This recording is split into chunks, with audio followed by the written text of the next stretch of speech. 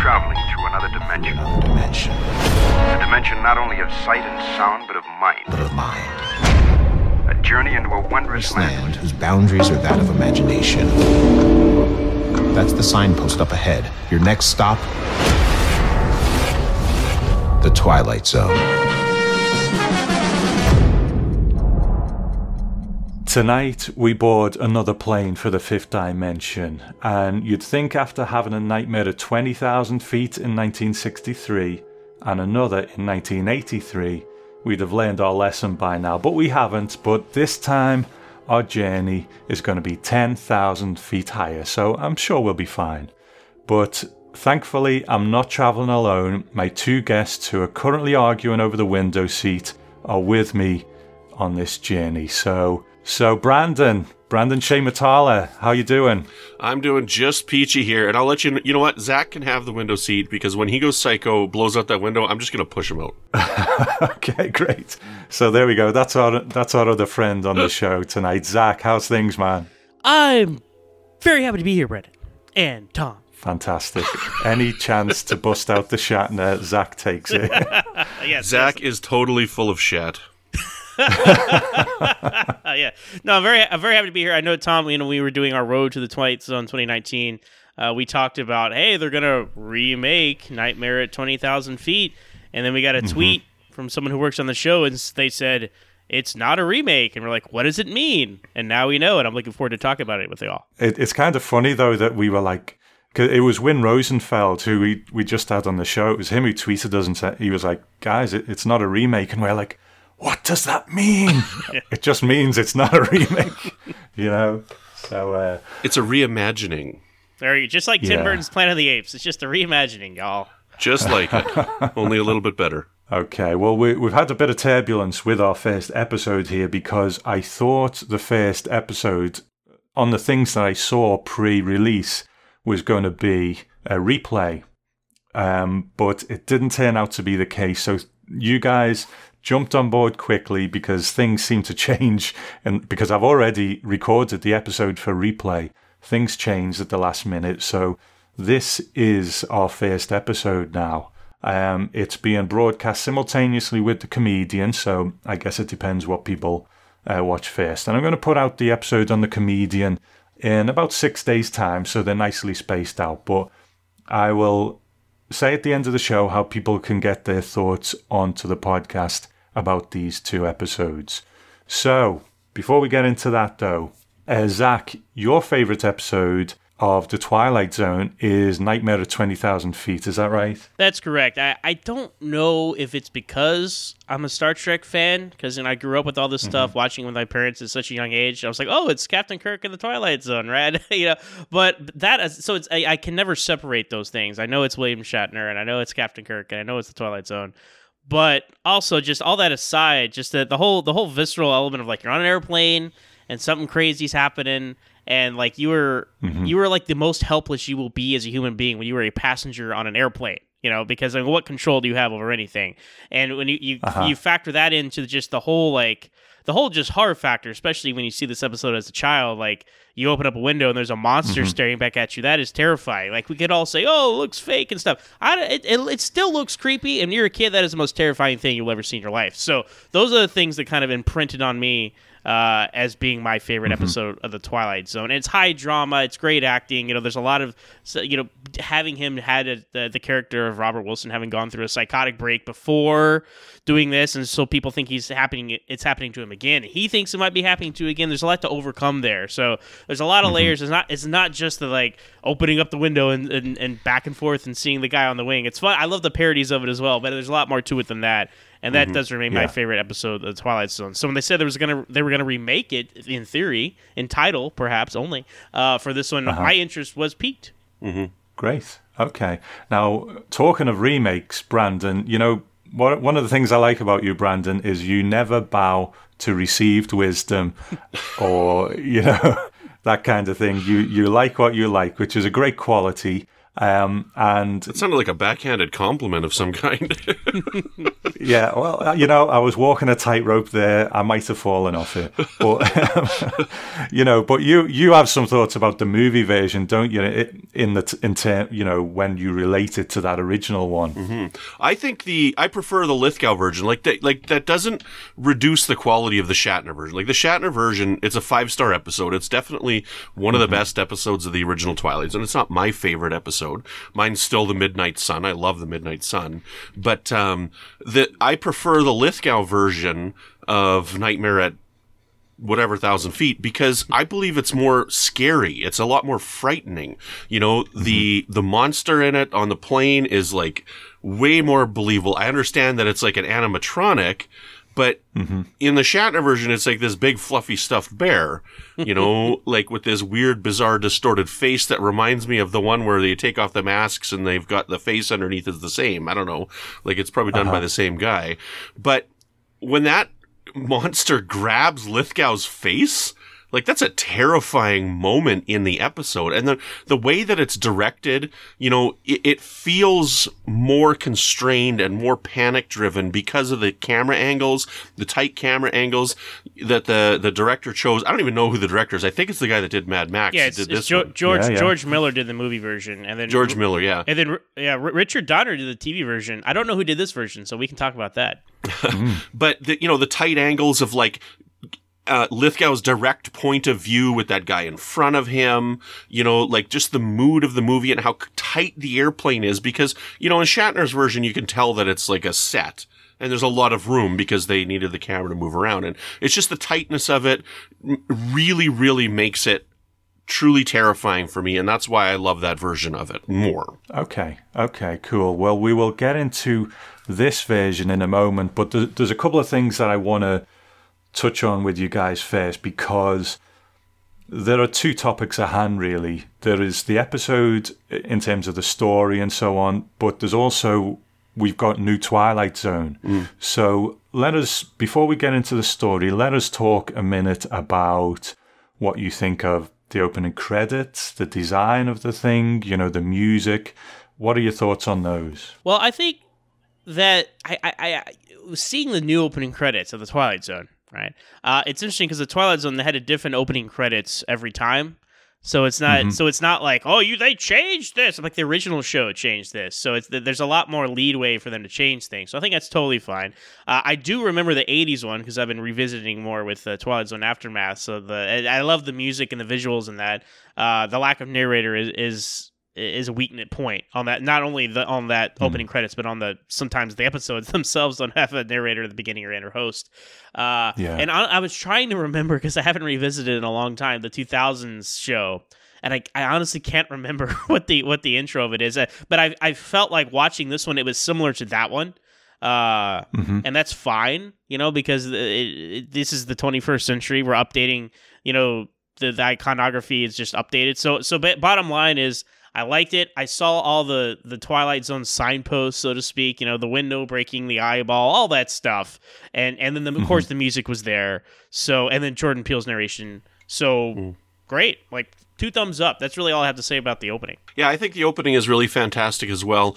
It does harken back to the season 4 and 5 main title sequence more than the others.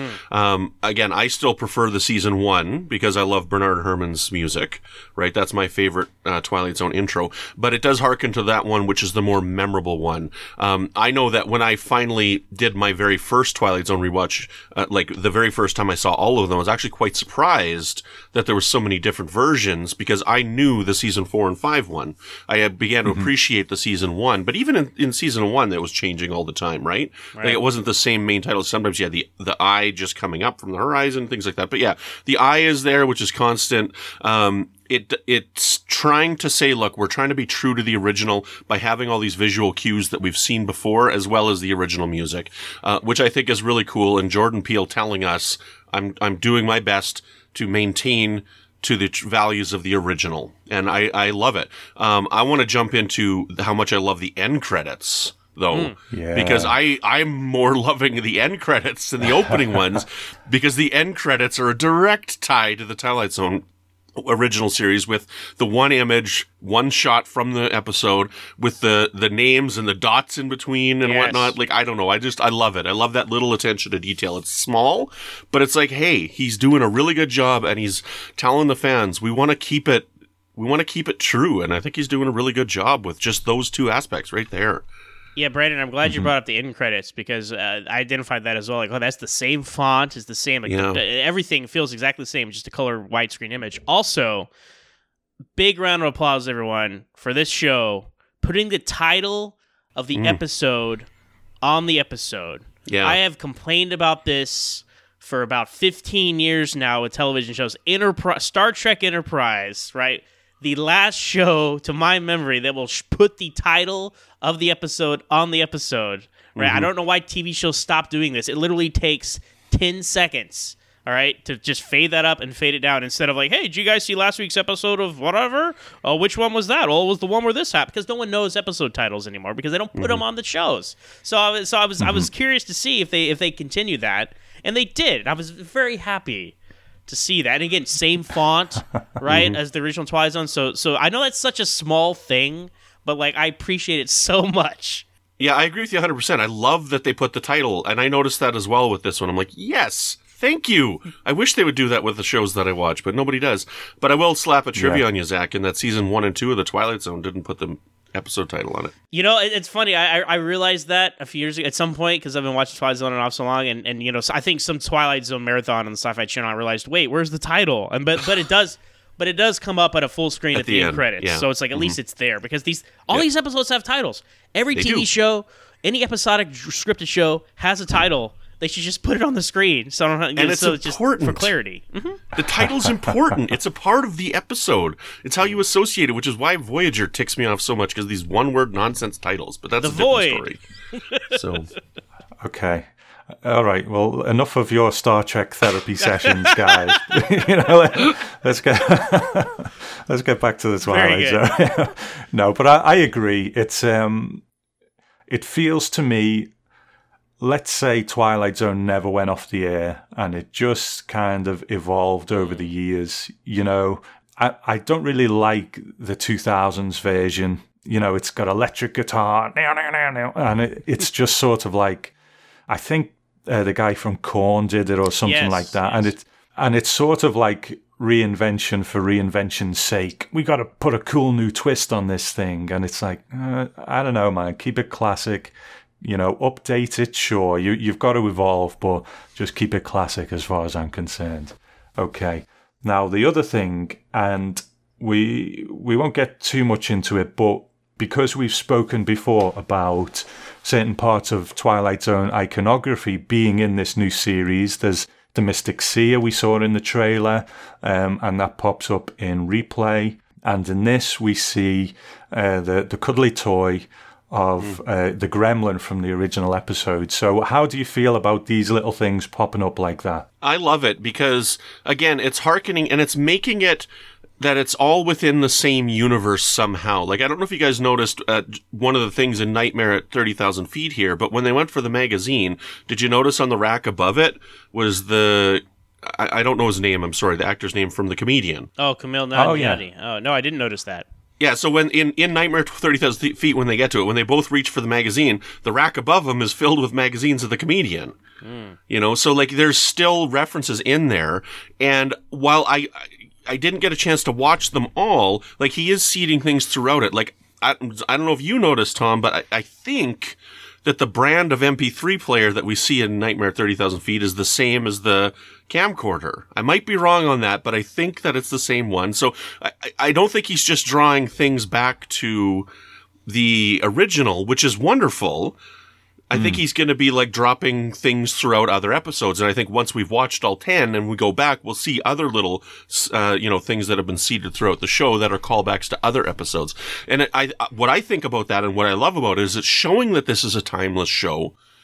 All these things are taking place, and it's like you open a door to imagination, and it's like, which door are you opening? So instead of, what is that, 159 from the original Twilight Zone plus whatever from the, let's say 300 episodes. I don't know. Let's say 300 episodes. So now instead of 300 doors, we've now got 310 doors that are all connected. Right? I don't know how many episodes there are, but you guys understand the point that I'm trying to make. So they're all within some type of Twilight Zone reality, and they're all interconnected, and I think we're going to see a lot of that throughout the show to come. So I think that's really cool. Yeah, I think it shows a definite like knowledge and respect for what came before, even if it's just an Easter egg. And obviously, we haven't seen all the episodes, but we've had the opportunity to see more than just this one. And I've identified one Twilight Zone item from the original show in every episode that we've seen so far. I'm not gonna say what they are because they're great surprises when you see them, and they are blink and you miss them. You know, I think some of people will see more because of what was featured in the trailer, which you've rewatched as a good Twilight Zone fan, I'm sure. But I like that. And to your point, Brandon, it's kind of like in the original show. And Tom, I forget the name of like the whiskey or something that they have on the Twilight Zone that Brandon doesn't exist, you know? So that kind of makes everybody's Golden drinking. Something. Yeah, gold something. Like it makes this fake brand that only exists in the Twilight Zone. Those kind of connections are fun. Mm-hmm. And it's fan service done right, because if you catch it, awesome for you. And if you don't, it doesn't affect the enjoyment of the episode. You know, it's not something that the plot of the episode is relying on. It's just there. It's literally an Easter egg. And if you find it, it's a nice little treat. And if you don't find it, whatever. I won't say more on that because I agree with you guys. It's just a nice little reference, you know, take it or leave it. You know, I've spoken about this many times. We want there to be a sort of cohesiveness about the Twilight Zone. And we want it to be something, but we don't want to understand it too much, you know? So I think having little bits like this, it just helps create that feeling that there's something bigger going on here, you know? But we don't necessarily need to know what it is. Okay, so we've gushed enough about those things. Let's get back onto the plane and we'll dig into Nightmare at 30,000 feet. And please be aware there will be spoilers throughout the episode, so if you haven't seen it yet, please watch the episode before listening to this podcast. First broadcast on the 1st of April 2019, written by Glenn Morgan and Marco Ramirez, directed by Greg Yaitanes. Justin Sanderson is an investigative journalist who is at the airport to catch a flight. He meets a friendly fellow traveller called Joe, who recognises him from a TV debate, and the two find themselves on the same plane. But Justin is a twitchy flyer, and we hear that he struggled with his mental health after things he's been exposed to during his career.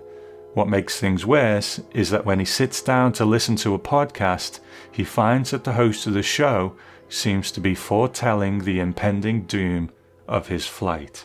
Can he use the knowledge from the podcast to save everybody on board, or is the whole thing just in his head anyway? Okay, well, the first obvious thing that I think about this episode is if you're going to listen to a podcast on a flight, make it the Twilight Zone podcast, and then you'll be okay. But,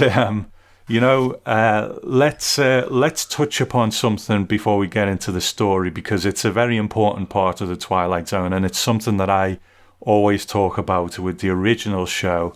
Jordan Peele's opening narration, guys, what are your thoughts? I was wondering if he was going to be on the plane, you know, because they're panning through the seats. I'm like, is he going to like turn around and be on the plane? But I think having him on the screen was a great way to incorporate him in the scene without having him to be physically in the scene, because, you know, we've all been on airplanes nowadays. They have these screens, they show you all the flight safety information and all that stuff. So I really enjoyed that. And also, not to get ahead, but he's physically on screen at the beginning and the end of that episode, which is something new that we never saw Rod Serling do. Yeah, I thought it was really cool. It was an interesting way to get him into the episode, and I'm looking forward to more on how they're going to do this. Are they just going to have him sitting somewhere, or are they going to have him on the screen or something like that? So that this was kind of interesting that they had it there, and it was unexpected, which was really cool. Yeah, it was an interesting way of doing it. I mean, I was kind of hoping for him to be sitting, you know, on one of the seats, and we kind of go past him and he's opening his aeroplane dinner or something. No, maybe not that. But if, but it's a nice inventive way of doing it on the screen. And I'm guessing that Jordan Peele's probably got a lot going on, and, you know, he's directing movies and this, that, and the other. So he probably can't always be there. So that was a good way of doing it. But we know in other episodes that he is very much there. So this one was fine, you know, an inventive way of kind of doing it. So I liked it. Well, can I ask you guys one thing? Either of you have watched Key and Peele? Are you familiar with his comedy work? No. I wasn't until this. So for me, he's like the Twilight Zone guy first and Key and Peele second, because I just catch clips of it on YouTube sometimes. Mm-hmm.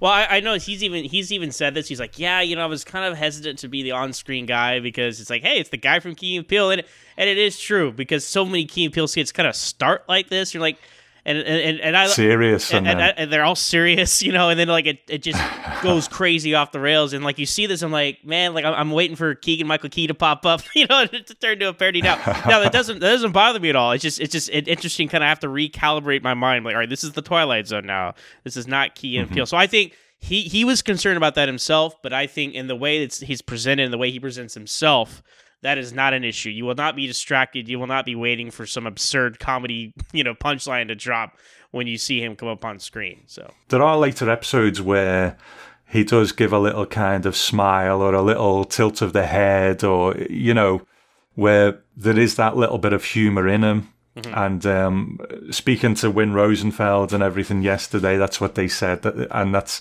a kind of bonus to his, because Serling done it sometimes as well. He'd have a little bit of dry humor in there, so it's cool. Maybe we'll just go pretty loose with this one in terms of, we won't step through the story, we'll just kind of get into it and see where this conversation takes us. So, Zach, let's go with you. It was your favourite episode, so we'll start with you, man. What do you think? Well, it's very different than the original, which I think is good. Mm-hmm. Because did we need to see that story a third time, and then it's all you do is compare? Like I think if you're gonna remake something or that's an immediately when they say, oh, it's the Shatner episode on the plane, everyone knows what that is. That's one of the most iconic episodes of the Twilight Zone. Period. No matter what you think about it, it's iconic. And I think doing a new spin on that was smart. And it's very 21st century, right? Because you got a guy listening to a podcast on an airplane, and it mixes a lot of things together, because you have this mystical object he comes across, because it's like a podcast from the future, but it's also kind of retro, which I liked, which is a lot of the feel of this new Twilight Zone is kind of timeless and retro, because you see him have the the AirPods on first, and then he switches to this old school headset with this old looking MP3 player. I mean, a dedicated MP3 player. How many people use those anymore? And then kind of having the self-fulfilling prophecy of the thing is very Twilight Zone. So I thought the episode was very Twilight Zone. I thought it was very different from the original. Well, that was a good thing. Although when they kept cutting to like the window shot, I just was like, is there going to be a guy out there at some point? I would love that monster to pop in, right? Because that window shot they keep cutting to of the airplane. And then finally, I will say, and this is something I want to talk to you about, because I was a little confused about this this episode. I was slightly like, okay, what exactly happened here, and what did certain people plant certain things and whatnot? Was it a big scheme by a certain character? I'm not sure, or was it just the Twilight Zone at work here? So I'm interested to see you guys' interpretations of what exactly took place in this story. But I did like it. I really enjoyed it. I thought it was a really awesome modern uptake to the original episode, and I think it's great that they're launching with this episode, because Zach, you commented on my post, but there was the Twilight Zone Facebook page, and I'm realizing now that fandom is no different across the shows, and you're gonna have the haters, and you're gonna have the people that are excited for it, and on social media, the haters are the loud voices, and there was people complaining about this right away. They're like, another remake, boo-hoo-hoo, and I'm like, this is great. Twilight Zone is all about, remaking things. Even in the 80s, they remade stuff. We talked about this before. But I think it's great that they're starting with this episode, because it's going to handle those complaints right from the get-go. They're saying to the audience that's watching, yes, we're honoring the original, but we're making it new and we're making it different. So I think that's part of the reason why they did this episode. And I think it's a very brave choice, and I think it's the proper choice. I did love the episode. Like Zach was saying, I loved the idea of this retro futuristic MP3 player, retro for the technology, futuristic because of the podcast. It just completely worked for me for a modern take of it, because we don't know what's going on. This is the predestination paradox. The guy's fulfilling the prophecy. I love it. It is a very Twilight Zone idea, and I think it's great. I think it's an awesome episode. I really loved it, to be honest. I thought it was fantastic. First and foremost, I really like Adam Scott, and he always cracks me up with very little effort, it seems, on his part. He only has to say things a certain way, and that's his strength as a sort of comedic actor. And to see him bring it here and use that in a different way, I think he was fabulous. Pretty tense, throughout. How's this going to play out? And we're probably quite a savvy audience these days. We're not as easy to fool, and this could go anywhere because we had a certain amount of expectation from the original, but the further you get into it, you realise that it's just not. It's its own thing. So that was great. Now there is this other passenger on the plane, Joe, and I think he was pretty great too because he's such an unknown quantity. In that he's the kind of guy you sit there and have a conversation with him, and he's fine. He's saying, we're getting on fine. I really like your work, whatever. But you just get a sense about them that there's something off with this guy. He could turn at any minute or something. What do you think of this character? From the beginning, I was put off by something in the episode. Like, there was a couple things in the episode that didn't work for me, but they don't really detract from the episode for me. And one of them was the introduction of Joe to I'm so bad with names. I'm sorry, to the main character of the episode. When they reach for the magazine, like, to me, that scene was weird. Because it's like, they both reached for the same issue, and they're like, no, you take it, no, you take it. Somebody just grab one of the other 40 copies that are there. Like, what is going on here? Like, why are we having this scene? This doesn't make any sense. And the only reason to have the scene is so that they can talk and we can get his name and show that they've met beforehand, and then this guy ends up coming on the same plane as him. So, I mean, I don't know. Like, I'm starting to point out a lot more writing things in my critique of the new shows that I'm watching, and that was just one aspect of the episode that didn't ring true for me. It felt a little forced. But as far as the character on the plane, I mean, once he started asking about like the marshal and stuff, I thought he was going to be the marshal. I thought that's where they were going with it. So I thought that was really interesting, a really good misdirect. Yes. So that was really well done. But yeah, that was interesting because this character kept coming up in like odd situations and weird glances and stuff like this, which put us as the viewer on edge as well as the main character on edge. So I thought he was a really interesting variable in the episode, which paid off interestingly in the end. Yeah, Joe, I think, was a great character. He's probably my favorite character in this episode because he feels like he could have walked out of a 1950s Twilight Zone. Just the way his mannerisms, the way he carries himself. He's just drinking back there in his seat, not a care in the world, just kind of so cool and nonchalant. Like, I can totally see this guy, like, you don't change one line of dialogue. I can see this guy in an original Twilight Zone episode. And instead of the alcohol, you'd be smoking a cigarette on that plane, right? Yes. That's exactly what it would be.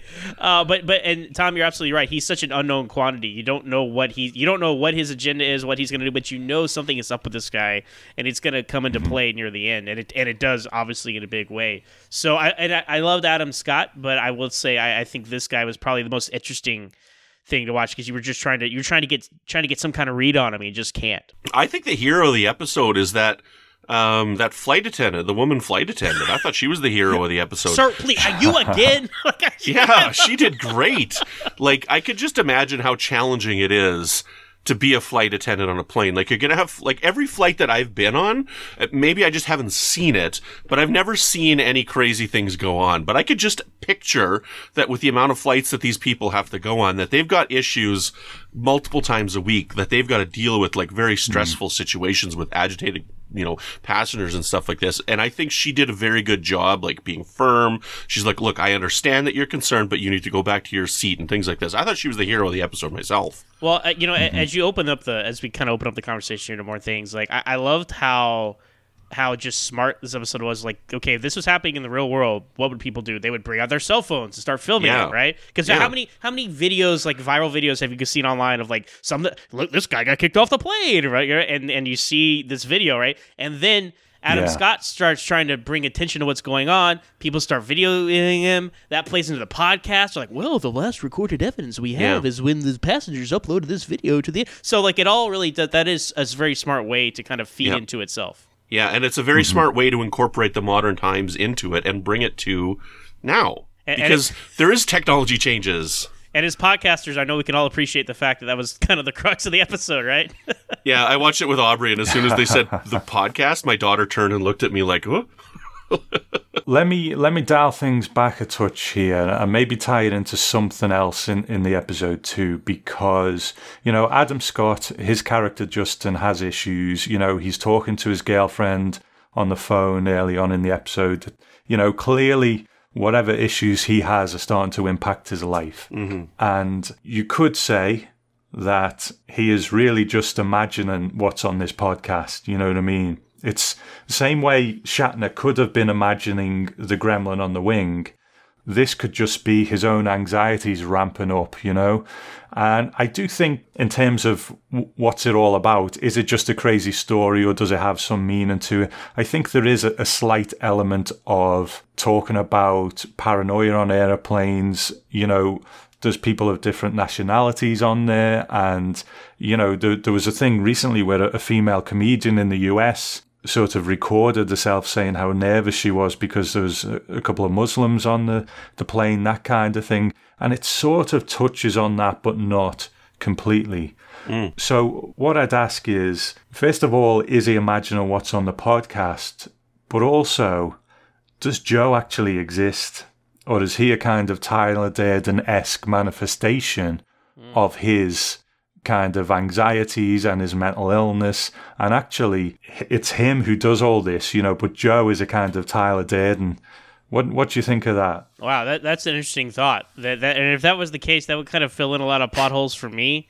Because I find how Joe is so easy to oh, I believe you. Absolutely. Oh yeah. Well, I'm a pilot. Well, I need the code. Oh, this is the code. Okay, great. Thanks. And that's because to me, that was the big problem.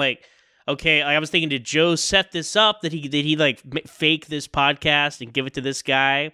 And that kind of set things in motion. But at the same time, it's no, because how would Joe not know about the 1015, but Adam Scott would?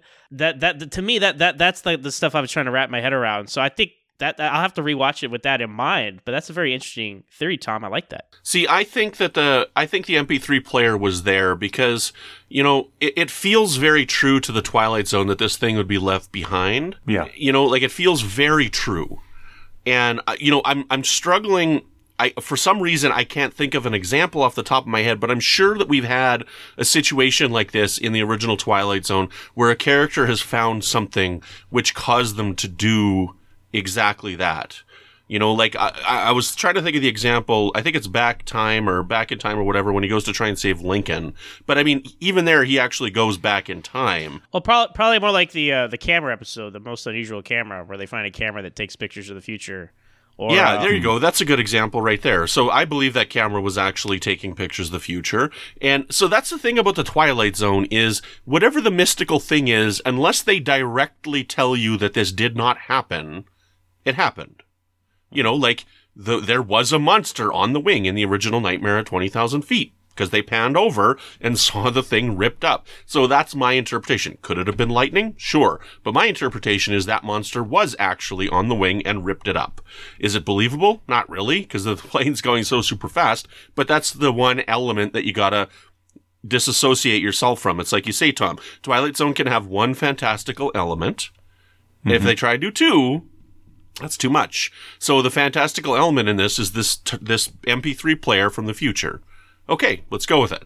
So, and calling back to what you said, dealing with the multicultural aspect of being on the plane, I did like how he called back to it. And I don't want to go to other episodes, but, going back to your one episode on the Fugitive, I think that this is going to upset some people. I think this new Twilight Zone is going to upset some people, and I love that it will. There's going to be a lot of people who are going to be angry at stuff like this. I love the fact when he goes up and he's like, you guys need to turn off this electronic device, and the two guys are like, we're Sikh. Yeah, hey man, we're not, I know what you're thinking, but we're different. Yeah. To me, that's true. Absolutely. Because how many people like see people with turbans on and they're like, they're Muslim terrorists, right? And I'm sure that these characters have had that happen to them in the past. And they're like, look, we're Sikh. We're not Muslim terrorists. We're different. Because they've had to answer that so many times before. Mm-hmm.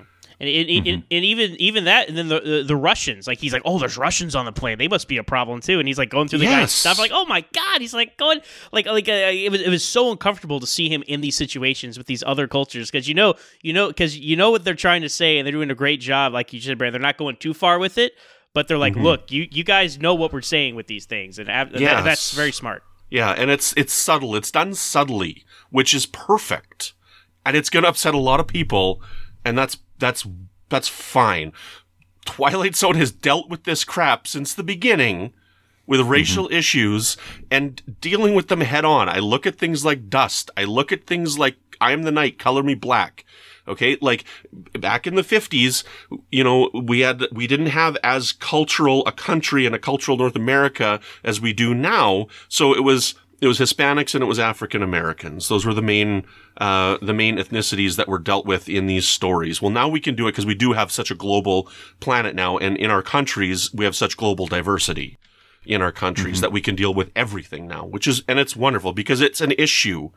Without getting into it, I had the most crazy conversation watching Replay with my daughter, trying to explain to her racism. And she's like, why is this guy doing this stuff? And I'm like, Aubrey, racism doesn't need a reason, trying to explain that to my daughter, like what a world we live in. Mm-hmm. This is going to be an important show for right now for dealing with these things. So I'm sorry. No, absolutely, man. It's good that it's kind of having I mean, this is the Twilight Zone. This is what we wanted to do. It's going to be important to people. It's going to create a reaction kind of thing. So that's great. And, they used it to good advantage as well. When he's going over to the two guys at the front, and I can't remember whether they were football players or something, but he's like, you're the kind of rough Russian mobster, and he's like, what are you talking about? We're football players or whatever they were. Soccer, Tom, soccer. That's right. Yeah. Well, but he's getting louder and louder, and you think he's got it wrong. He's just got these guys wrong. But then the actual mobster does come out of the other part of the plane, right. And you think, oh my god. So it's just beautifully done at keeping you off balance, I guess, And I think the thing about the this new interpretation is you mentioned off balance. I think that's the key because in the original ones, in the original versions of this story, right, you can kind of guess how it's going to play out. Like, all right.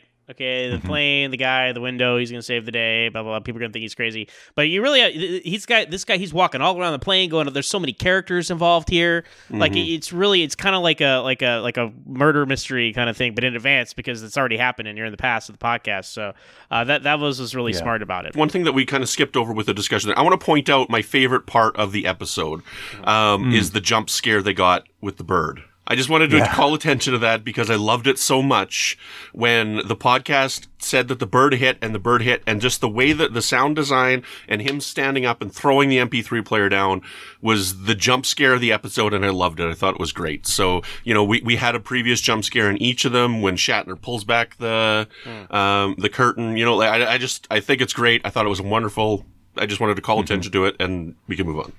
That's okay. No, it was great. Good way of setting the scene, and really kickstarting the kind of tension. Mm-hmm. Well, it's part of that ticking clock, Brandon, because they're like, oh, at 11:15 p.m. and you look, it's like, oh god, it's 11:09. We have 5 minutes left. So yeah. Just again, references. The guy on the podcast was called Rodman.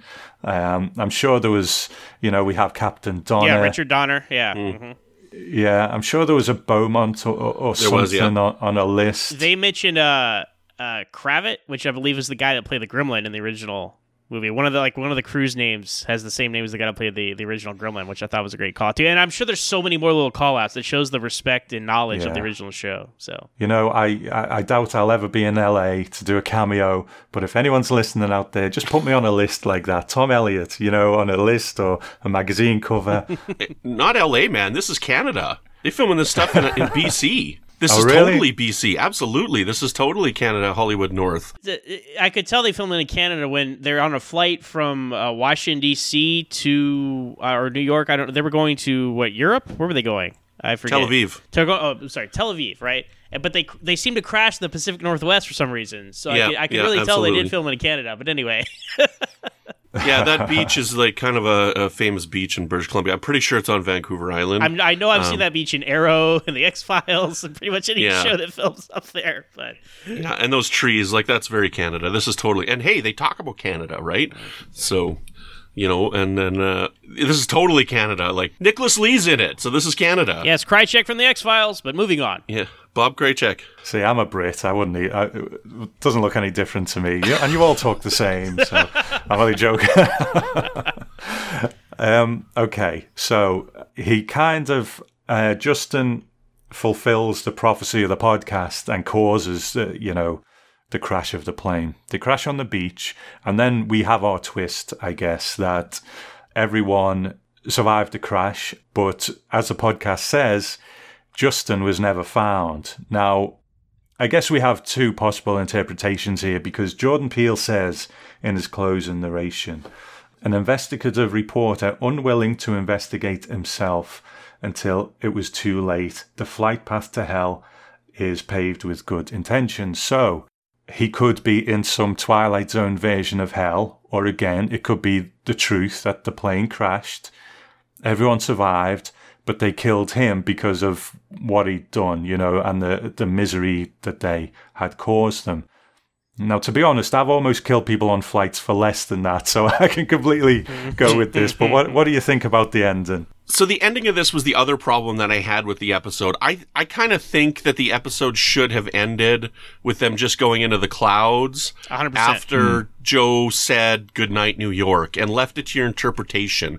I didn't want that finale, and then him picking it up and hearing this second podcast and these people coming at him. This is like very Lord of the Flies, like they didn't find him. I'm guessing they ate him. I don't know. Like that's my, now this is my interpretation. It just kind of changes the episode to me. And I would have preferred had they just ended it right there, flying into the clouds. And when they actually did another scene, I'm like, oh, okay.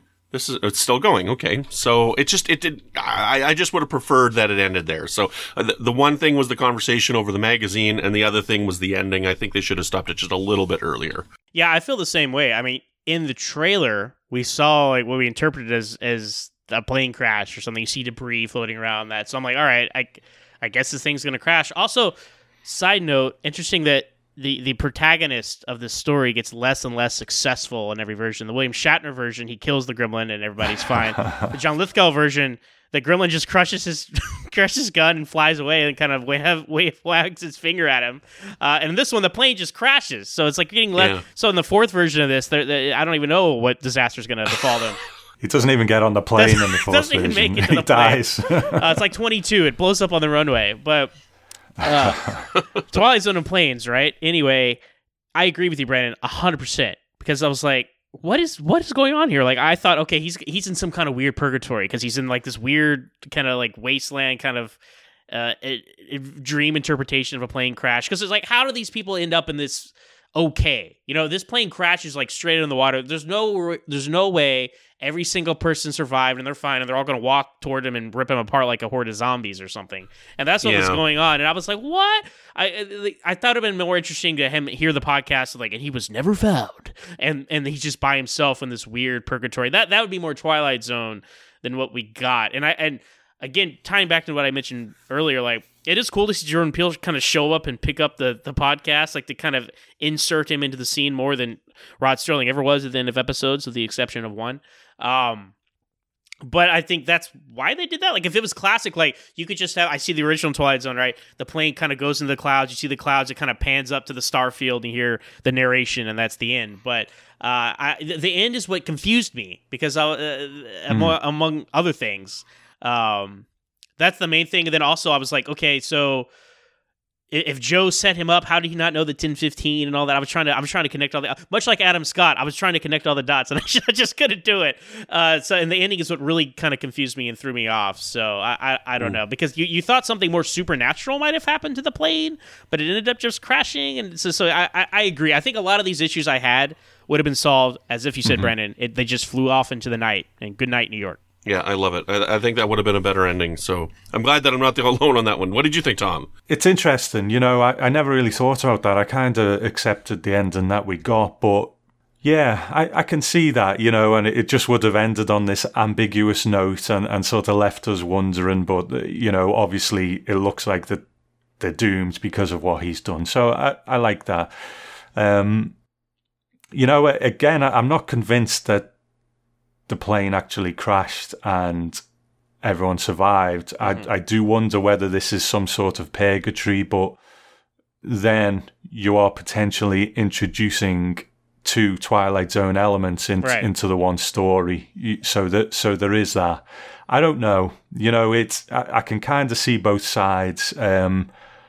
Overall, though, I'm kind of happy with the episode we got. But I can see where you're coming from with that. You know what? I'm gonna watch it again and see how that plays out. So, it might settle with you, it might not. But I think the vibe I'm getting is overall the episode worked for you guys. So let's have a summing up. What do you think overall of this one? Well, I think I'm extra nitpicky maybe because, again, this is a reinterpretation, although it is very different as we discussed, but of my favorite episode. They kind of invite that with the name. So it's a remaking things as a two-edged sword, right?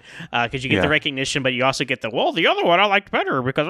But I do think it's a solid episode. There are a couple things, again, like you, Tom, I want to rewatch it, maybe with the mindset, because I was a little... Because I felt like I think that's why I was a little confused and didn't immediately love it, because I felt like they were introducing more you got this very convenient guy who I'm a pilot, I can take over the plane, and you have the patterns going on, which Adam Scott, his character Justin, recognizes and tells him, it must be 10-15 because I've seen that number 5 times today.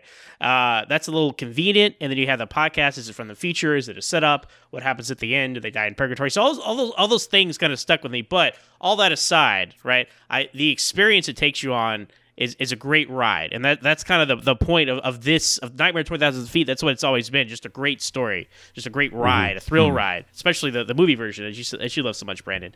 But you experience his trying to figure things out, like he's the only guy, again, classic Twilight Zone, one person knows what's going on, no one else does. He's desperate to get other people to believe him, to understand what's going on, but they're just shutting it down for very logical reasons. Like if a guy did this on a plane, the way everyone reacts to him is 100% accurate. That is true to life, and that makes it more believable. You're like, come on, people, wake up! But it's not like that. It's like, yeah, you got a crazy guy on a plane saying look, if you don't listen to me, this plane's gonna crash. Yeah.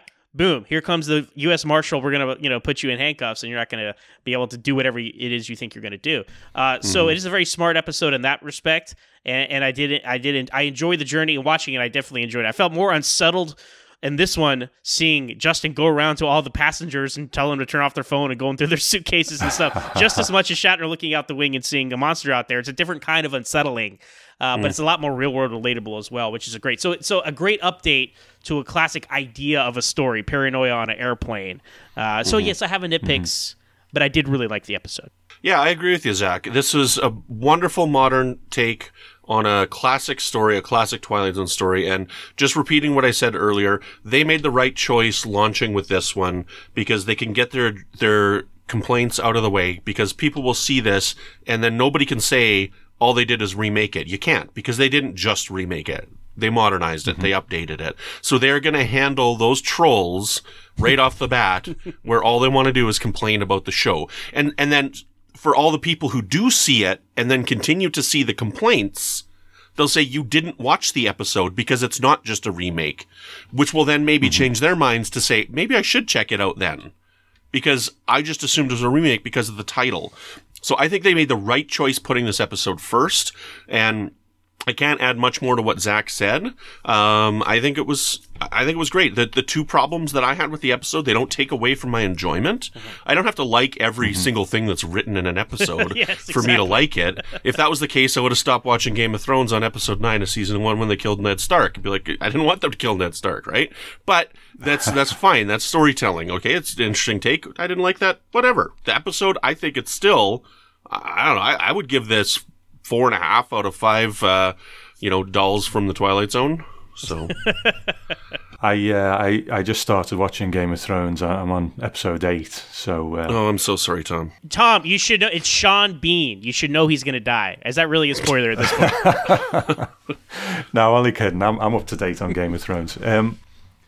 So it's such a relief in a way, because imagine we'd have waited so long, all this kind of excitement building up, and oh my God, the show's terrible, but it's not, but it's not. So there's two things that go with this. I really dig this episode, really enjoyed it, and it's one I'm going to go back to and try and spot things in, and is Joe there or not, or am I just making stuff up? And, see whether there's any clues to that. But there's the other part, which is like, I feel like the Twilight Zone is in good hands at the moment. And, we got a whole season ahead of us. There's bound to be episodes that I like more than others. That's just the way things go. But right now, I'm quite happy. And I just thought of one more thing, Tom, as you're talking and wrapping up here. I did on a more positive spin because I feel like because I think we'll have a very level-headed, even discussion here. But I've been the more like, well, I don't know about this part. Blah, blah, blah. I will say, just as the concept, right? This episode, I just thought of this talking about it with y'all and hearing what you're saying is. It perfectly melds the storytelling of the original episode and the movie interpretation of the story, because the original one is all about kind of the psychology, right? But the movie one is kind of like a thrill ride, and this one is like a combination of the two together. And I think that storytelling wise and concept, that's a great melding. Good. And it feels like the Twilight Zone. That's the thing. It feels like the Twilight, and that's the intangible element that you need. We can talk about story and this and that all day. It's whether it feels like the Twilight Zone, and it does to me. Let's touch upon something briefly, and I'm going to do it in a bit of a different way, because Brandon, you have a theory. I don't want to talk about it yet. It might become apparent as time goes on, but I don't want to be the guy who sort of pulls the rabbit out of the hat early and ruins anyone's experience of it. So what I'm going to do, we're going to talk about it. I'm going to cut that clip out. And Brandon, you're coming back for the final episode. Zach, you're welcome to if you want. See how your schedule is at the time. And then we will play that clip and see whether you're right. So go on. Go with your theory. We'll cut it here. And we're back. Okay. So we will see how that plays out in the future. And that's great. So that is our episode on Nightmare at 30,000 Feet. If you want to get your words onto the show, your thoughts onto the show even, then please do email me at tz2019, that's tz2019, at thetwilightzonepodcast.com. And you can email me about Nightmare at 30,000 Feet and The Comedian, and we will put together a feedback show. Now, the feedback deadline on this occasion is the 6th of April, so have your thoughts in by then. And then after the episode where we talk about The Comedian, we will put out that feedback episode. So have it in by the 6th of April. And, I would love it if people put MP3 clips together. It's, add some new voices to the show, that kind of thing. But if you're unable to do that, then an email will be fine. So, gentlemen, thanks so much for getting on this flight tonight and talking some Twilight Zone. It's been a lot of fun, and, I'm excited. I can't wait to hear what you think about the other ones. You're going to be joining me at different points in the journey throughout these 10 episodes, but I appreciate you getting it together so quickly on this occasion. Thank you. Hey, you're very welcome. Thanks so much for having us on. It was a blast. I'm really glad to be a part of this with you. I'm glad I discovered your podcast, because it's been fun. And, it's weird because we feel justified as fans that we've been, you've been holding this candle and burning this candle, and now it's your time, Tom, because you've been holding the candle burning, and now we've got new stuff to talk about, and I'm excited to be a part of it, and I'm very grateful to be a part of it with you, because I love the Twilight Zone, I truly do, and it's something fun that I can do with Aubrey. We didn't mention it. If the people are listening that write the show, maybe cut back the F-bombs a little bit. That'd be, I swear like a sailor on my own, but we just don't need this many F-bombs. But I mean, it's great. It's really, really good. So, but thank you so much, Tom. I really appreciate being here.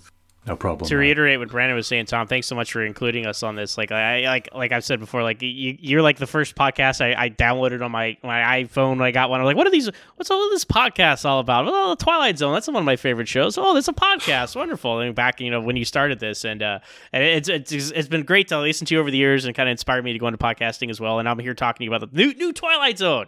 Right? It's great. Like it would have been great to keep talking about the old stuff, and I'm glad it's there. But the new stuff, right? I mean, it's great, and who better to do it than Jordan Peele?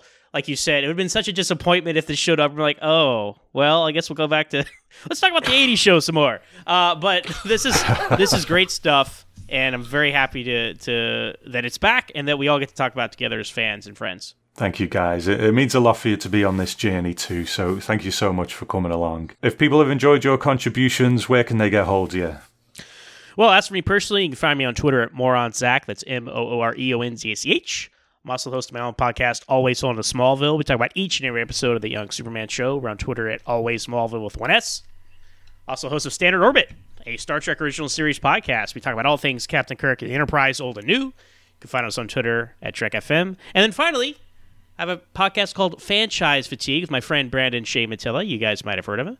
We're on Twitter at UFP Earth, and we talk about franchises, sequels, when they get fatigued, all that good stuff over there, so check us out. Mm-hmm. Yes, I know. I gotta record with this negative Nancy all the time.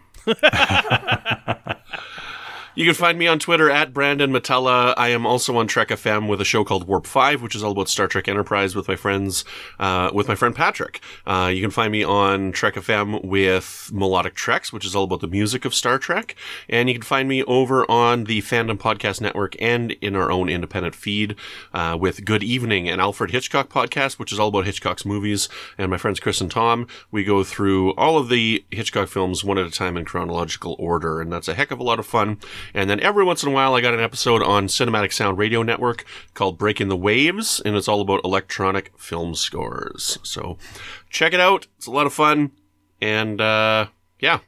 Twilight Zone!